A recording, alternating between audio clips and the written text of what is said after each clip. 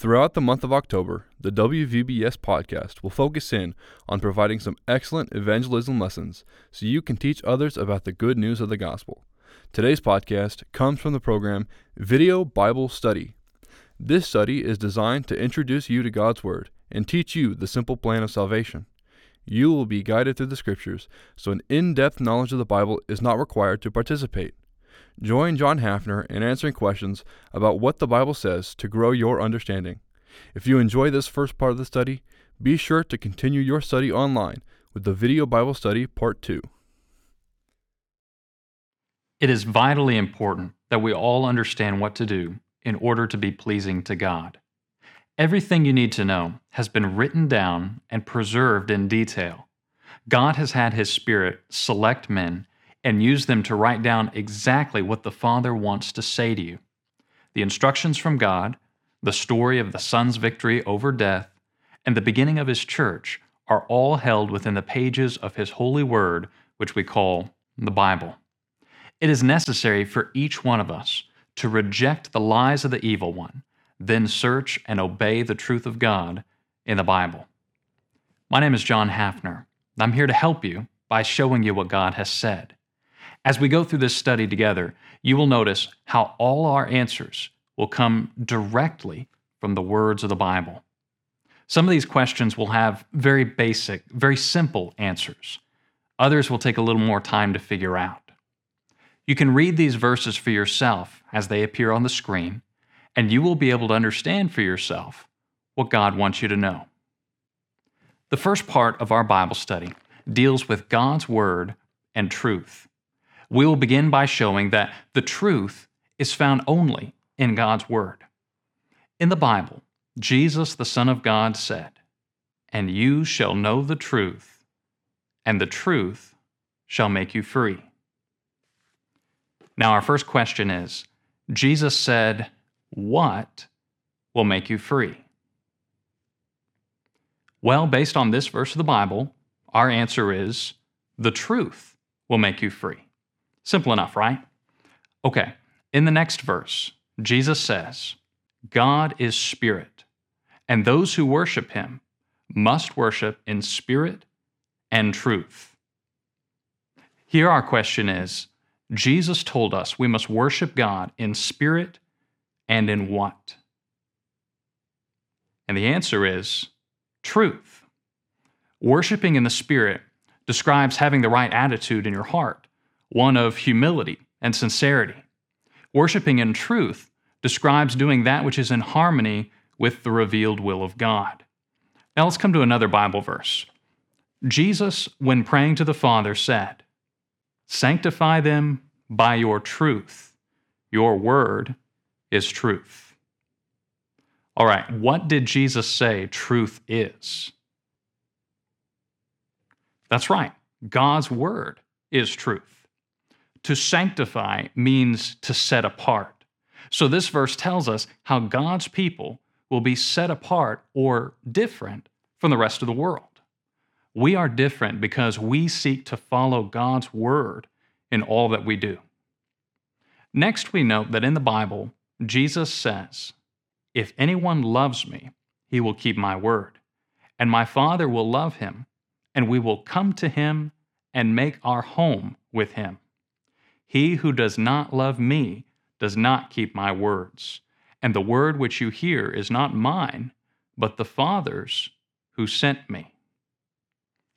Okay, looking at this verse, the question is, where did Jesus say that His words were from? The answer is His words are from the Father. This means that God the Father communicated to mankind through the teaching of His Son Jesus. All right, at our next verse, the Bible says, "Then Jesus came and spoke to them, saying, 'All authority has been given to me in heaven and on earth.'" The question from this verse is, what does Jesus have in heaven and on earth? Well, you can see the answer in His statement. Jesus has all authority in heaven and on earth. God the Father has given His Son complete authority. This means Jesus has authority over all flesh, including you and me. Elsewhere in the Bible, we find this: "And He put all things under His feet, and gave Him to be head over all things to the church, which is His body, the fullness of Him who fills all in all." Okay, we've got two questions at this point. First, what has God made Jesus to be head over? The answer would have to be the church. Secondly, does this mean that Jesus has all authority over the church? Yes, that's right, it does. Jesus having all authority means that we cannot decide how the church is organized or how the church worships. We don't have that authority because it's all been given to Jesus Christ. Okay, next we come to this verse. "And truly Jesus did many other signs in the presence of His disciples, which are not written in this book. But these are written that you may believe that Jesus is the Christ, the Son of God, and that believing you may have life in His name." And our question is, the things Jesus did are written so that you might what? They were written so that you might believe. That's right. And secondly, out of this verse, we want to be believing so that we might have what? And right there at the end of the verse, the answer is that you might have life in His name. Good job. And in our next Bible verse, we read this: "These things I have written to you who believe in the name of the Son of God, that you may know that you have eternal life, and that you may continue to believe in the name of the Son of God." Here our question is, these things are written to you who believe so that you may blank that you have eternal life. What word goes in the blank? You can find it there in the verse, that you may know that you have eternal life. Right. Next, we notice what else the Bible has to say about this topic. "So then faith comes by hearing, and hearing by the word of God." Okay, so according to this verse, how does faith come? What would you say? It comes by hearing, but not just hearing anything. Hearing what specifically? By hearing the word of God. Right. God's word is written so that we can have faith. It is recorded so that you and I can form our beliefs and obey what is taught. All right, let's come to our next verse. "Therefore, lay aside all filthiness and overflow of wickedness, and receive with meekness the implanted word, which is able to save your souls." And our question is, what is able to save your soul? The Word. Good. Here, the Word being called the implanted Word means that you have taken to heart and obeyed God's instruction. In our next verse, we find the Bible describes Christians by saying, "Having been born again, not of corruptible seed, but incorruptible, through the Word of God, which lives and abides forever." According to this verse, how is one born again? The answer would be through the Word. And as an additional question here, we would ask, should you go to any other source to learn how to be saved? No, of course not. Consider what else the Bible has to say about God's Word. All Scripture is given by inspiration of God and is profitable for doctrine, for reproof, for correction, for instruction in righteousness, that the man of God may be complete, thoroughly equipped for every good work. And the question for you here is, does the Bible thoroughly equip us for every good work? Yes, it does. So if we are complete with God's Word, would there be Any important information we're lacking or still waiting to receive? No, absolutely not. Okay, now we come to the last verse under this section of our study. As His divine power has given to us all things that pertain to life and godliness, through the knowledge of Him who called us by glory and virtue. And here let's see if you can fill in the blanks. God has given us all things that pertain to blank and blank. What would you say? According to this verse, God has given us all things that pertain to life and godliness. Nicely done. Okay, that brings us to the end of this section. You're doing good. And it's not too difficult, right? We are allowing the Bible to answer our questions by just simply reading the verses carefully together. Now, you understand that we should not use any other book for religious authority because God has given us all things that pertain to life and godliness in the Bible. We don't form our beliefs or base our teachings on any standard other than the truth of God's Word. The next part of our study deals with God's Word not being changed. We will show that no one has the right to change what God has said in His Word. And here's our first verse for this part of the study. You shall not add to the word which I command you, nor take anything from it, that you may keep the commandments of the Lord your God, which I command you. Okay, and the question is, would we please God if we added to or deleted anything from His Word? No, obviously, this is something God has commanded us not to do. Elsewhere in the Bible, Jesus spoke about people in His day who were changing God's Word. He said, "And in vain they worship me, teaching as doctrines the commandments of men." Clearly, the people being described weren't worshiping properly. What were they using as their teaching or doctrine? What does the verse say?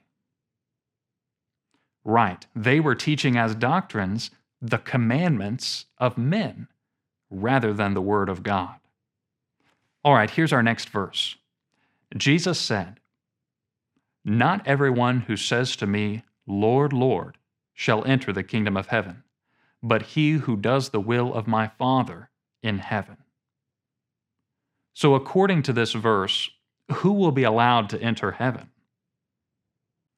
Based on this scripture, the answer is the one who does the will of the Father.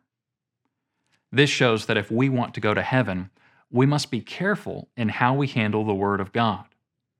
Now you understand that we will not go to heaven if we add to or take away from God's Word in the Bible. All right, as we continue in our study, we will now show that the Bible is divided into two parts, the Old Testament and the New Testament. The first part, the Old Testament, was for the people who lived before the Son of God came to earth. The second part, the New Testament, is for those who live today, including you and me. Notice our first scripture on this. God, who at various times and in different ways spoke in time past to the fathers by the prophets, has in these last days spoken to us by His Son, whom He has appointed heir of all things, through whom also He made the worlds. Okay, first question. How did God speak to the fathers in times past? The answer is by the prophets. Prophets were proclaimers of God's will. God shared His teaching with the prophets, who then would spread that message to all the people. Now the second question here. How does God speak to us in these last days? Well, here in the verse it says, by His Son. The Bible also records Jesus as saying, "He who rejects me and does not receive my words has that which judges him. The word that I have spoken will judge him in the last day." Our question here is, what did Jesus say would judge us? And the answer in the verse is, we will be judged by the word that he has spoken. Okay, now might be a good time for us to revisit a verse we've already looked at together. See if you remember reading this one. Then Jesus came and spoke to them, saying, All authority has been given to me in heaven and on earth. So how much authority did God the Father give to Jesus in heaven and on earth? All authority, right. This means if any religious message today is to be truly authoritative, then it must come from Jesus. Either the words he spoke directly or the words Jesus revealed to his followers and commanded them to speak. The teaching God communicated through the prophets in the days of the Old Testament are not a binding authority on mankind today. Consider what this next verse says. For the law was given through Moses, but grace and truth came through Jesus Christ. Two questions here. First, the law was given through who? Through Moses, right. Moses was God's leader over the Hebrew people in the days of the Old Testament. He spoke God's word to them. Now, the second question out of this verse is, grace and truth came by who?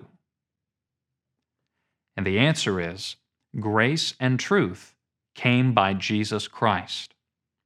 Grace is the favor of God, which we could never deserve, given to us in teaching and opportunity to obey that word. We don't gain God's favor by following the teaching of Moses today.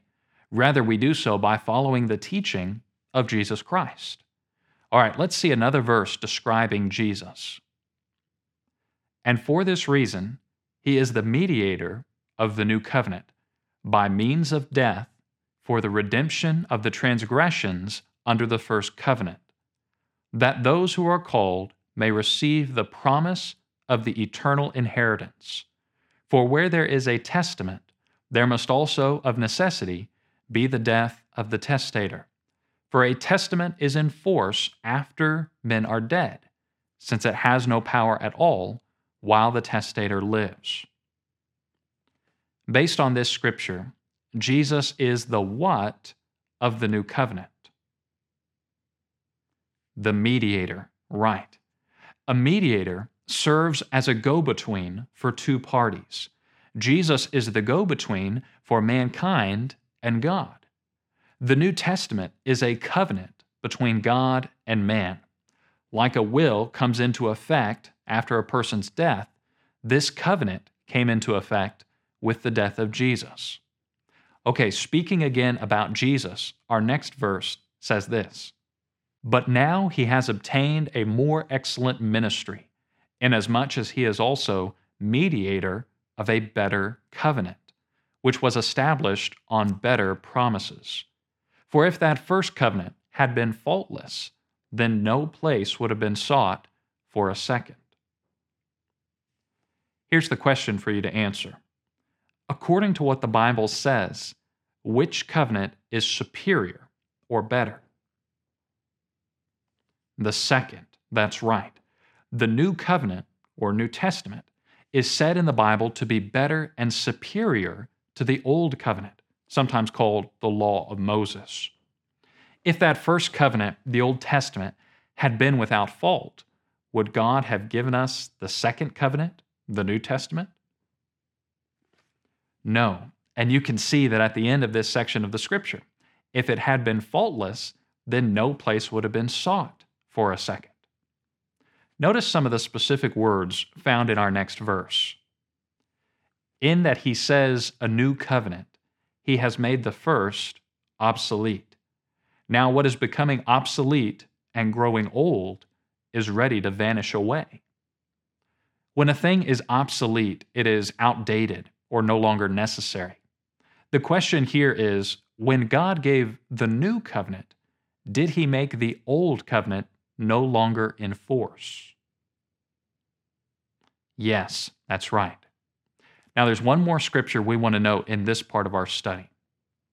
Therefore, Let it be known to you, brethren, that through this man is preached to you the forgiveness of sins, and by him everyone who believes is justified from all things from which you could not be justified by the law of Moses. To be justified is to be declared innocent by God, free from the guilt of sin. Looking at the verses we've just read, can we be justified by the law of Moses, the Old Testament system? No. All right, very good. Now you understand that the New Testament is the law that is spiritually binding today and not the Old Testament. The words of Jesus have all authority for you and me. In the next part of our study, we're going to examine God's Word and sin. We'll see what the Bible says about sin. First, you must understand that every adult human has disobeyed God. See what the Bible says here. Whoever commits sin also commits lawlessness, and sin is lawlessness. How does this verse describe what sin is? It's lawlessness, right?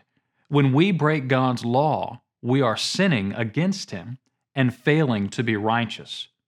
God's Word reveals this to be a common problem for all of us. Look at the next verse here. As it is written, there is none righteous, no, not one. We could ask the question here, how many are righteous? And you see the answer, none. A little further on, the Bible says this, for all have sinned and fall short of the glory of God. How many have sinned? All. This includes me, and this includes you too. Second, the effect of sin is described in the Bible. Read this scripture with me. Behold, the Lord's hand is not shortened, that it cannot save, nor his ear heavy, that it cannot hear. But your iniquities have separated you from your God, and your sins have hidden his face from you, so that he will not hear. The question is, what has caused God's face to be hidden? And the answer is your sins. Iniquity is a word meaning wickedness or evil.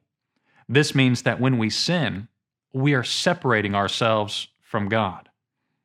Thirdly, the Bible shows us where sin comes from. God's word says, "Blessed is the man who endures temptation, for when he has been proved, he will receive the crown of life, which the Lord has promised to those who love him. Let no one say when he is tempted, I am tempted by God. For God cannot be tempted by evil, nor does he himself tempt anyone. But each one is tempted when he is drawn away by his own desire and enticed. Then when desire has conceived, it gives birth to sin. And sin, when it is full grown, brings forth death." Temptation is the desire to do something against God's law. According to this verse, each one is tempted when he is what? When he is drawn away by his own desire and enticed. Right, you can see that in the verse. And another question on this one, when desire has conceived, it gives birth to what? It gives birth to sin and death. Now you understand how all have sinned. Because we have gone after our own desires, we have broken God's law, and we have separated ourselves from Him. In the next part of our study, we will look at how God judges sinful disobedience. We need to discuss God's word and judgment. All right, the first thing we will note, God's word says, "For the wages of sin is death, but the gift of God is eternal life in Christ Jesus our Lord." First question for you. What are the wages of, or what is earned by, sin? Death. That's correct. And the second question, what is the gift of God? Eternal life. Death is what sinners deserve, but God and His Son care for us so much that they have provided a way for us to have eternal life in place of death. More on this later. You know, the Bible provides several lists of sinful and disobedient actions. In this next verse, it says, "Do you not know that the unrighteous will not inherit the kingdom of God? Do not be deceived. Neither fornicators, nor idolaters, nor adulterers, nor homosexuals, nor sodomites, nor thieves, nor covetous, nor drunkards, nor revilers, nor extortioners will inherit the kingdom of God." Looking through these verses, will the unrighteous inherit the kingdom of God? No, of course not. God will simply not allow that. Notice what is said in this other Bible verse. "And they sing the song of Moses, the servant of God, and the song of the Lamb, saying, Great and marvelous are your works, Lord God Almighty. Just and true are your ways, O King of the saints." First question here, is God just, meaning righteous? Well, yes, He is. So if a judge were to refuse to sentence convicted criminals, would we call him just or righteous? No, of course not. Therefore, we would say that God's justice, His righteousness, demands that He would punish the guilty. There are many other verses that describe God's justice. Our next verse says this, "For there is no partiality with God." Partiality means unfairly having a preference for one over another, showing favoritism. Based on this verse, do you think that God will unfairly judge some today differently than others? No. Since there is no partiality with God, all will be judged by the same standard. Another verse on this topic describes God saying this, "Who will render to each one according to his deeds." The question for you here is, what is going to determine how you are judged by God? The answer is found in the verse, "according to your deeds."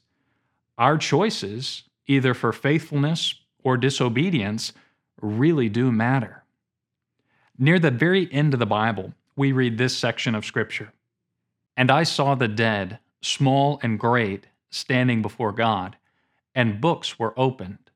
And another book was opened, which is the book of life. And the dead were judged according to their works, by the things which were written in the books. The sea gave up the dead who were in it, and death and Hades delivered up the dead who were in them. And they were judged, each one according to his works. Then death and Hades were cast into the lake of fire. This is the second death. And anyone not found written in the book of life was cast into the lake of fire." Our first question here, the dead were judged according to their what? Right, they are judged according to their works. Now, second question, in this scripture, what happened to those not found in the book of life? The Bible says they were cast into the lake of fire. Thankfully, God's word shows that He does not want you to be cast into that lake of fire. The Bible says, "The Lord is not slack concerning His promise, as some count slackness, but is longsuffering toward us, not willing that any should perish, but that all should come to repentance." So, is it God's desire that you would perish or be lost eternally? No, you can see that's not what God wants. In a similar verse, we read this about God, "who desires all men to be saved and to come to the knowledge of the truth." Does God desire to see all men saved? Yes, He does. All right, in our next verse, we start to see how God planned to accomplish this work of salvation. The verse says, "But God demonstrates His own love toward us, in that while we were still sinners, Christ died for us." Here's the question for you. What did God do to show His love toward sinful mankind?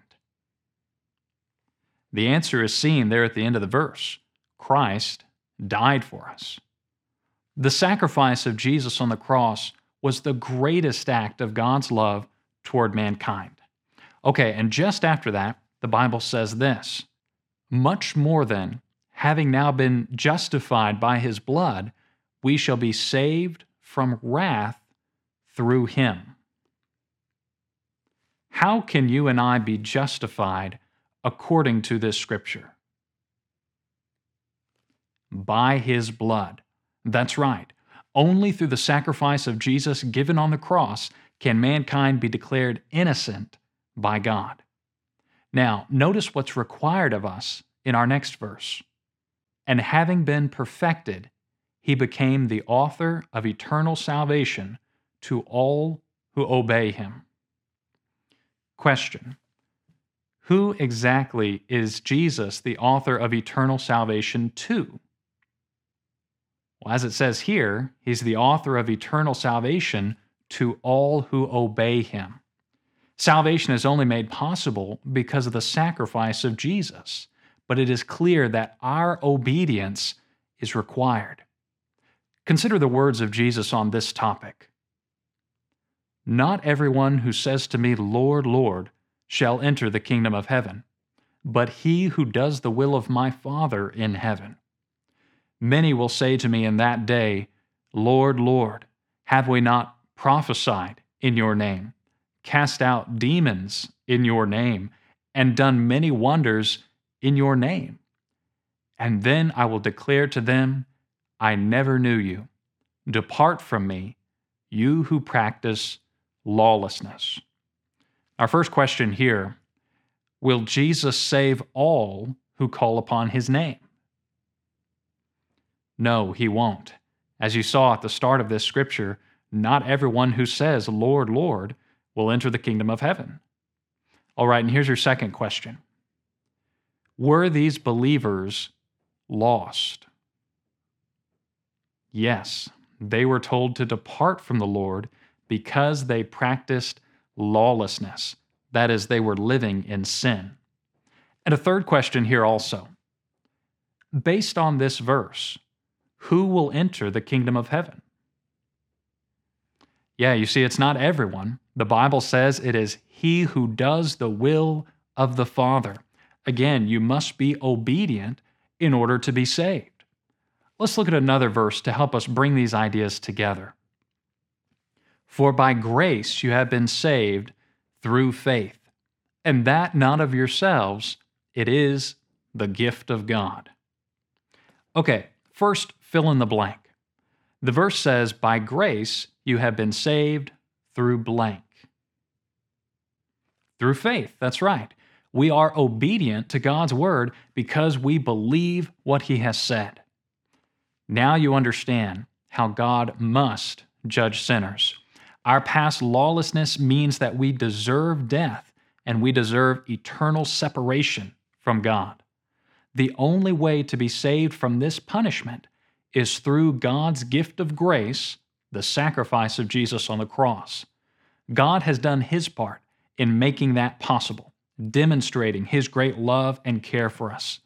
Now we are required to do our part. We must faithfully obey the teaching revealed by Jesus in order to be judged righteous by God. All right, in this next part of our study, we want to look at God's Word and salvation. We want to understand God's plan for you to go to heaven. Look at what the next scripture says. "Then Jesus said to them again, 'I am going away, and you will seek me, and will die in your sin. Where I go, you cannot come. Therefore I said to you that you will die in your sins. For if you do not believe that I am He, you will die in your sins.'" And the first question, Will you die in your sins if you do not believe in Jesus? Yes, that's what this verse tells us. And the second question, according to this scripture, if you die in your sins, that is, with unforgiven sins, will you be with Jesus? No, you will not. The Bible tells us how after his death, burial, and resurrection, Jesus went to heaven. If your sins are not forgiven by God, you cannot go to be with him in heaven. That's why this is so important. Okay, on to our next verse, where the Bible says this. Truly these times of ignorance God overlooked, but now commands all men everywhere to repent. And your question here is, what does God command all men everywhere to do? To repent, that's right. Repentance is a word that means change. This is where we're motivated to change by hearing and believing the teaching of Jesus. Our minds, our hearts, and our actions are different as we leave behind our own desires and work to obey God in all things. Consider what else God's Word says on this topic. Now I rejoice, not that you were made sorry, but that your sorrow led to repentance. For you were made sorry in a godly manner, that you might suffer loss from us in nothing. For godly sorrow produces repentance to salvation, not to be regretted. But the sorrow of the world produces death. All right, is merely being sorry for your sins the repentance that God demands of us? No, it's not. Repentance doesn't just look at the past with sadness. Repentance looks to the future with a new purpose, to live as God wants us to live. But more is still required beyond believing and repenting. Let's come to another verse. For with the heart one believes to righteousness, and with the mouth confession is made to salvation. And here's your question. With our mouths, we do what toward salvation? We make confession. This describes a follower of God saying before others that they believe Jesus is the Son of God. Here's another place in the Bible that talks about confession. Therefore, whoever confesses me before men, him I will also confess before my Father who is in heaven. But whoever denies me before men, him I will also deny before my Father who is in heaven. And here we can ask the question, will you be saved if you do not confess Jesus before men? Yeah, you can see the answer has to be no. All right, so once a person has heard the Word of God, has believed its message, has repented of their sins, and has confessed Jesus to be the Son of God, what more must they do in order to be saved and go to heaven?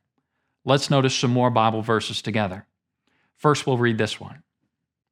Now when they heard this, they were cut to the heart, and said to Peter and the rest of the apostles, Men and brethren, what shall we do?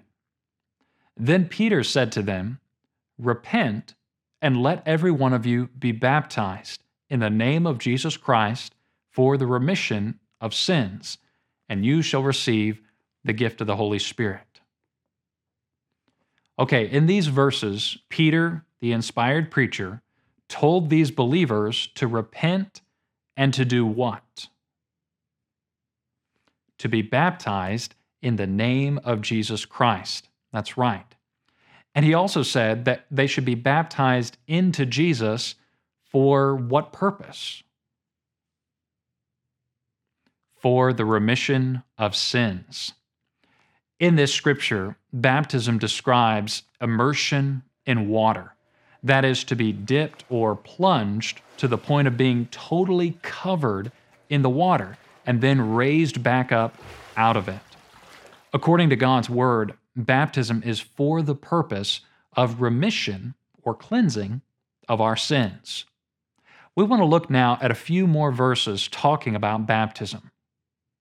There is also an antitype which now saves us, namely baptism, not the removal of the filth of the flesh, but the answer of a good conscience toward God through the resurrection of Jesus Christ. And the question here is, according to this verse, what now saves us? Baptism, that's right. And this burial in water isn't about removing dirt from our physical bodies. It is for the purpose of removing the stains of sin. Notice what Jesus said on this issue. He who believes and is baptized will be saved, but he who does not believe will be condemned. According to this verse, what two things must a person do to be saved? Believe and be baptized. That's what the verse says. That's right. Now, do you think a person would want to be baptized into Jesus if he did not believe in Jesus? No, the one who does not believe has not even taken the first steps toward becoming a follower of God.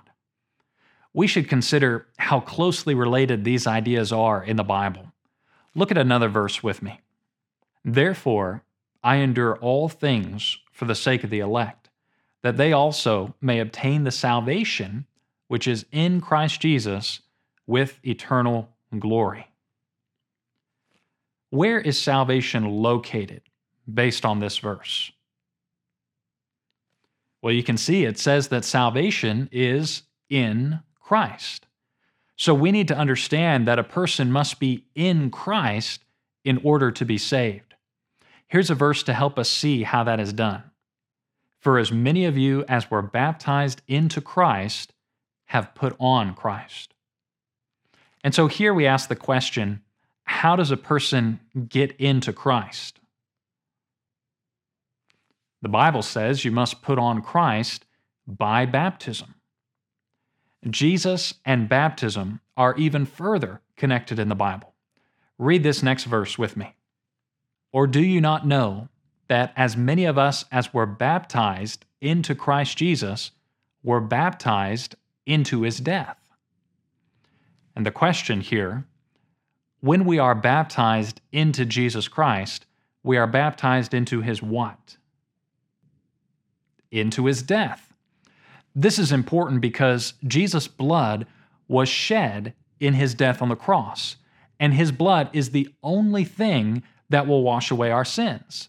Thus, when a person is baptized, as directed in the New Testament, they are baptized into the death of Jesus, thereby contacting his blood and receiving the forgiveness of past sins. Now, look at the verse just after this one.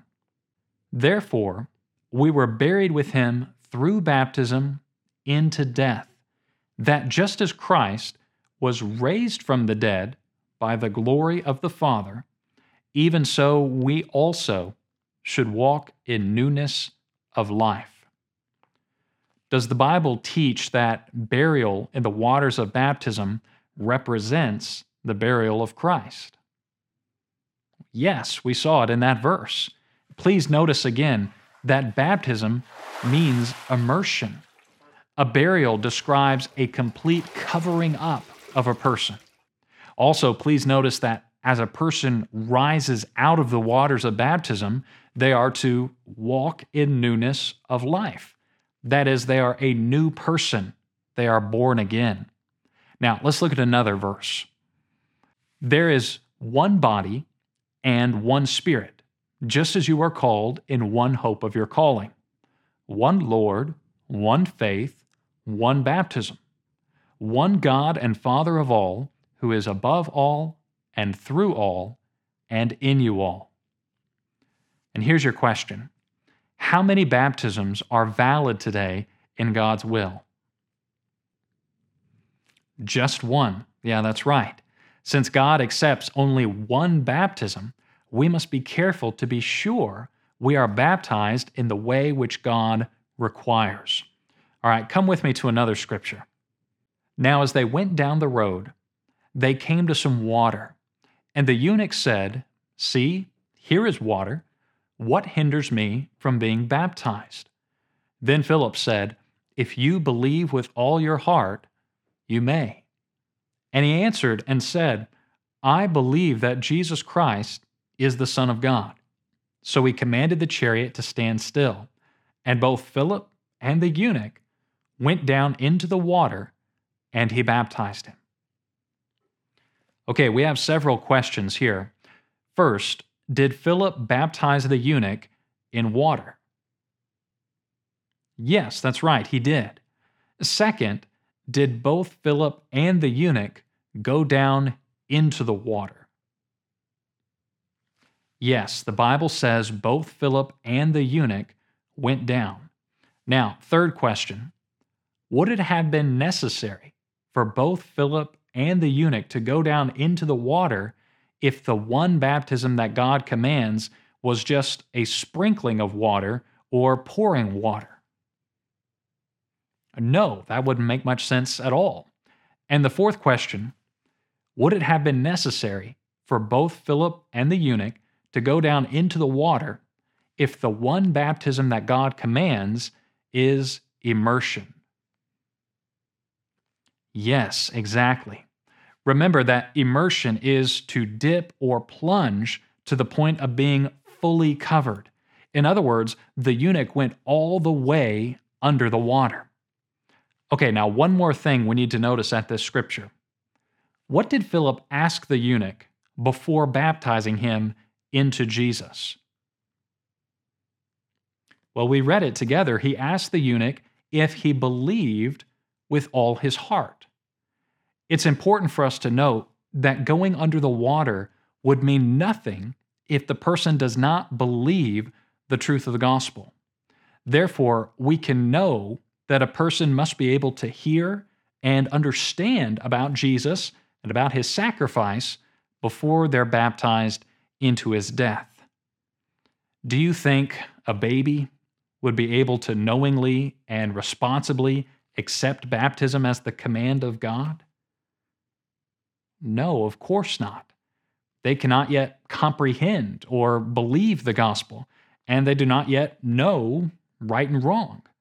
But you, as an adult, understand this message. You can see how important it is to God that you become a Christian according to the teaching of the Bible. Will you make that decision as soon as possible? Now you understand what you need to do to please God. When we hear the words of the Bible, we can understand what we must do to be saved from our sins. The sacrifice of Jesus makes salvation possible. He authored eternal salvation for those who will obey him. We obey him by believing his word, repenting of our sins, confessing him as Lord, being baptized into his death, and living faithful lives of obedience. Now let's review what we've learned together in our study. Looking into the Bible, we saw that God's word is the truth, and man must not add to or take away from the word of God. We also saw that God's word has been given to mankind in two parts. The Old Covenant, or the Old Testament, was for the people living before God's Son came to the earth, and the New Covenant, or New Testament, is for people living today.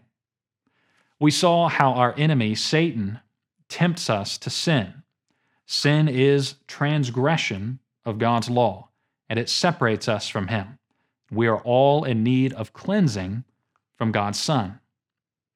And we saw that God, in his great love and care for us, has made salvation possible. Salvation is by grace through faith. God's part is accomplished through the sacrifice of Jesus on the cross, and our part is accomplished through believing and obeying what he has taught us. It's important for you to remember that God loves you and desires the very best for you. Thank you for going through this study with me. If you would like help finding people who follow the teaching of God's word in your area, if you need help finding someone to assist you in being baptized, or if you have any questions regarding what you've just learned, please email your questions to help at wvbs.org. May God bless you.